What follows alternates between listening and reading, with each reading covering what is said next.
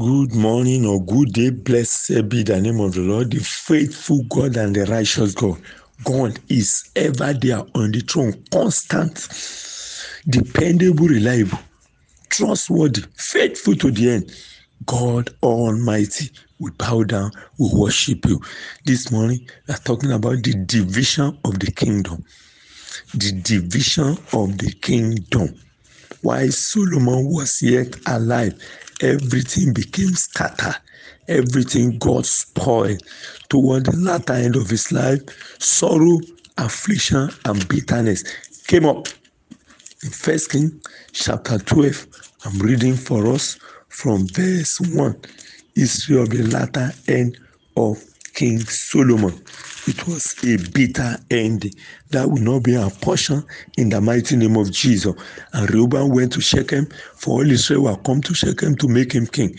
And it came to pass, when Rehoboam the son of Nebat, who was yet in Egypt, heard of it, for he was fled from the presence of King Solomon, and Jeroboam dwelt in Egypt. Then they sent and called him, and Jeroboam and all the congregation of Israel came and spake unto Rehoboam, saying, Thy father make a yoke grievous. Now therefore make thou the grievous service of thy father, and his heavy yoke which he put upon us lighter, and we will serve thee. And he said unto them, Depart yet 3 days, for then come again to me. And the people departed. And King Rehoboam consulted with the old men that stood before Solomon his father while he yet lived, and said, How do ye advise that I may advise this? Answer these people.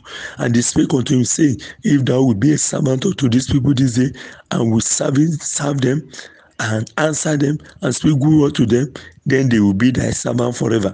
But he forsook the counsel of the old men which they had given him, and consulted with the young men that were grown up with him, and stood and which stood before him. King Solomon has gone. His son was to come in, but bad prophecy had been spoken, and it must come to pass. Let us be one. As we have good prophecies, and through someone it has to come to pass, so is bad prophecy. Through someone it will surely come to pass. King Solomon misbehaved, and his son too misbehaved. That will not be our portion in the mighty name of Jesus Christ. He was advised by the elderly, but he refused to listen. He that is often being reproved and hardeneth his neck shall suddenly be destroyed, and die without remedy. It's a pity that King Solomon wrote this proverb, and that was from bitter experience that he had in life. He was warned, he was corrected, he hardened his neck. History became altered from the time of King Solomon. In the spirit realm, it was altered already, because Ahijah the prophet had prophesied in his days. But yet he was alive. Things started getting spoiled. Solomon at old age, instead of representing the Israel in a good way, misrepresented the Israelite. So was his son. Then instead of even repenting of sins, even despite the warning again, after he had misrepresented the Israelite in the presence of God, after he messed up the kingdom, he had the bad prophecy. Instead of repenting, he was pursuing his servant Jeroboam to kill him. In 1 Kings chapter 11, verse 40, the Bible said, And Solomon sought therefore to kill Jeroboam.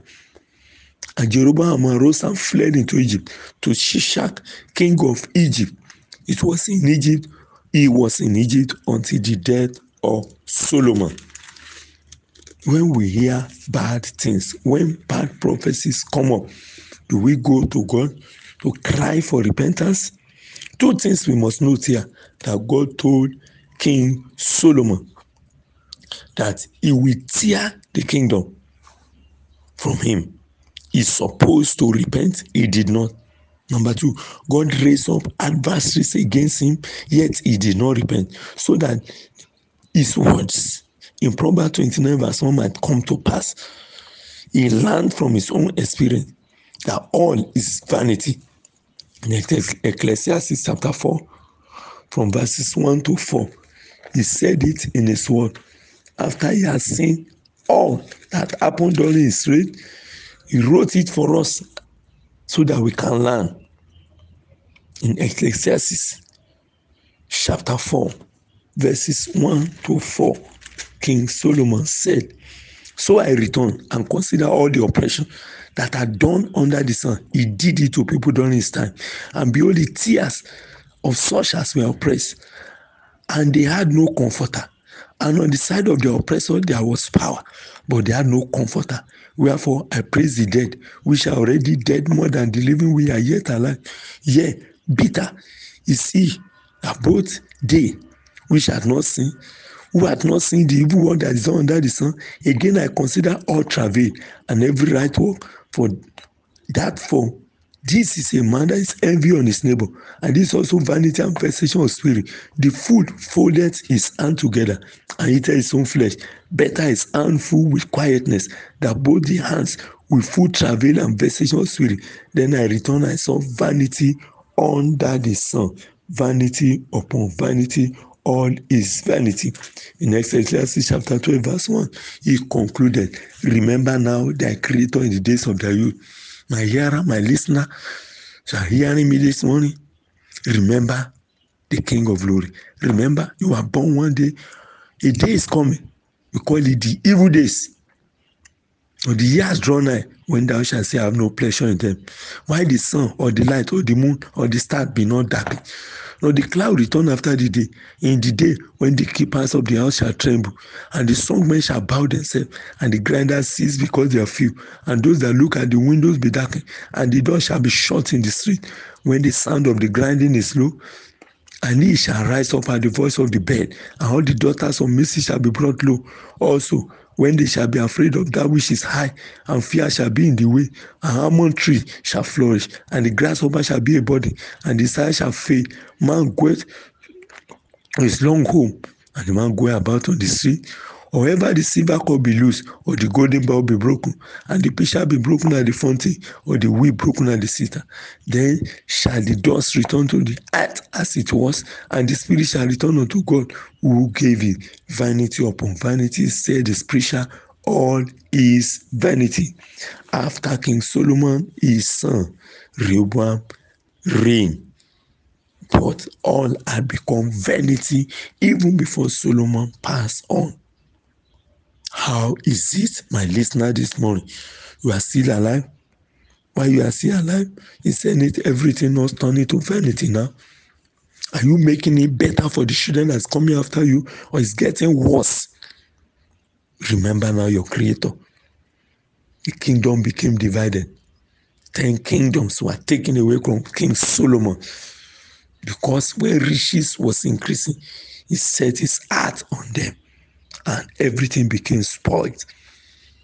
His son took over. Nothing to write home about. After Rehoboam, we have Abijam. After Abijam, Asa. After Asa, Simri. Simri reigned just for 7 days. Everything became messed up. After Simri, Omri. After Omri, Ahab, the king that did evil in the sight of the Lord. All these kings, none of them departed from the sin of Jeroboam, of the sin of Solomon. They were doing evil in the sight of the Lord. Asa tried, but everything became messed up again. How about Jeroboam, who took 10 kingdoms, himself messed up? Nadab took over, messed up. Baasha, messed up. Elah, messed up. Jehoshaphat too took over, later tried his own. How are you trying your own? A time is coming when all things will come to an end. You are born one day, you will go one day. How are you serving your Creator? While Solomon was alive, everything became shambles. I pray that will not be your portion. You will leave good heritage for your children in the mighty name of Jesus. Try your part. God is still on the throne. If you need grace, ask for grace. It will supply unto you. As this week rounding up, the presence of the Lord will go with you. Jehoshaphat tried. He did that which was right in the sight of God, and God gave him rest round about. So we are going to examine King Jehoshaphat briefly on Monday. before we continue with the heroes of faith, Elijah, Elisha. The presence of the Lord that started this weekend with you will continue with you in the mighty name of Jesus. We see you again on Monday. Don't forget, leave good heritage for your children. The Lord be with you. Thank you.